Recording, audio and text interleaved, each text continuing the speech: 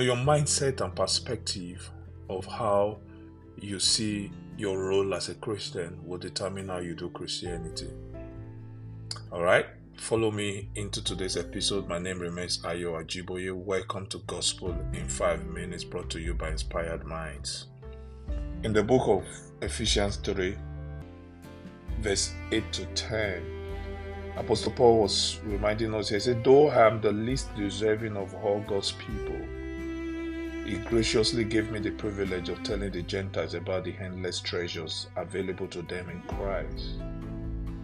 Verse 9 says, I was chosen to explain to everyone this mysterious plan that God, the creator of all things, had kept secret from the beginning. And in verse 10, we went further to say God's purpose in all this was to use the church to display His wisdom in its rich variety to all the unseen rulers and authorities in heavenly places. Isn't that amazing? What a perspective. Apostle Paul is one of my best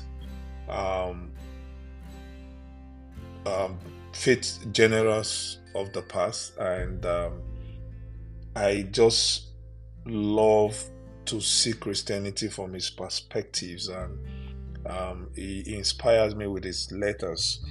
In Apostle Paul, we witness a unique and inspirational perspective that differentiates him among the faith leaders of his time. His profound mindset regarding his role as a Christian. If you look at that scripture, he viewed preaching the gospel not as an entitlement, but as a profound privilege. Salvation to Apostle Paul was a gift to be cherished. When we shift from a mindset of entitlement to viewing Christianity as a gift, it humbles us. It steers us away from the pride and arrogance of Christianity. I hope you know that sometimes we can be unconsciously arrogant about our faith and then begin to look at unbelievers as the evil and the demons and the ones that will perish.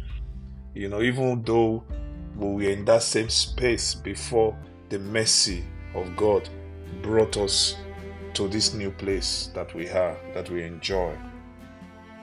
So you see, there is need for humility, and Apostle Paul made this clear, especially, in a very relatable way with his relationship with the Gentiles. If you notice, Apostle Paul had one of the greatest sources in taking the gospel across board, just beyond the initial Israelites and people of Jerusalem kind of concept. Apostle Paul took Christianity across border. He expanded the inner circle because of his mindset and his perspective, because he sees the grace of God as the most important gift of salvation to him. And so he didn't feel entitled, he didn't feel he didn't look down on other people. He went forward to extend that grace to unbelievers. Apostle Paul deeply understood the core purpose of sharing the gospel, the church mission to bring God's love and wisdom to a world in their need of it.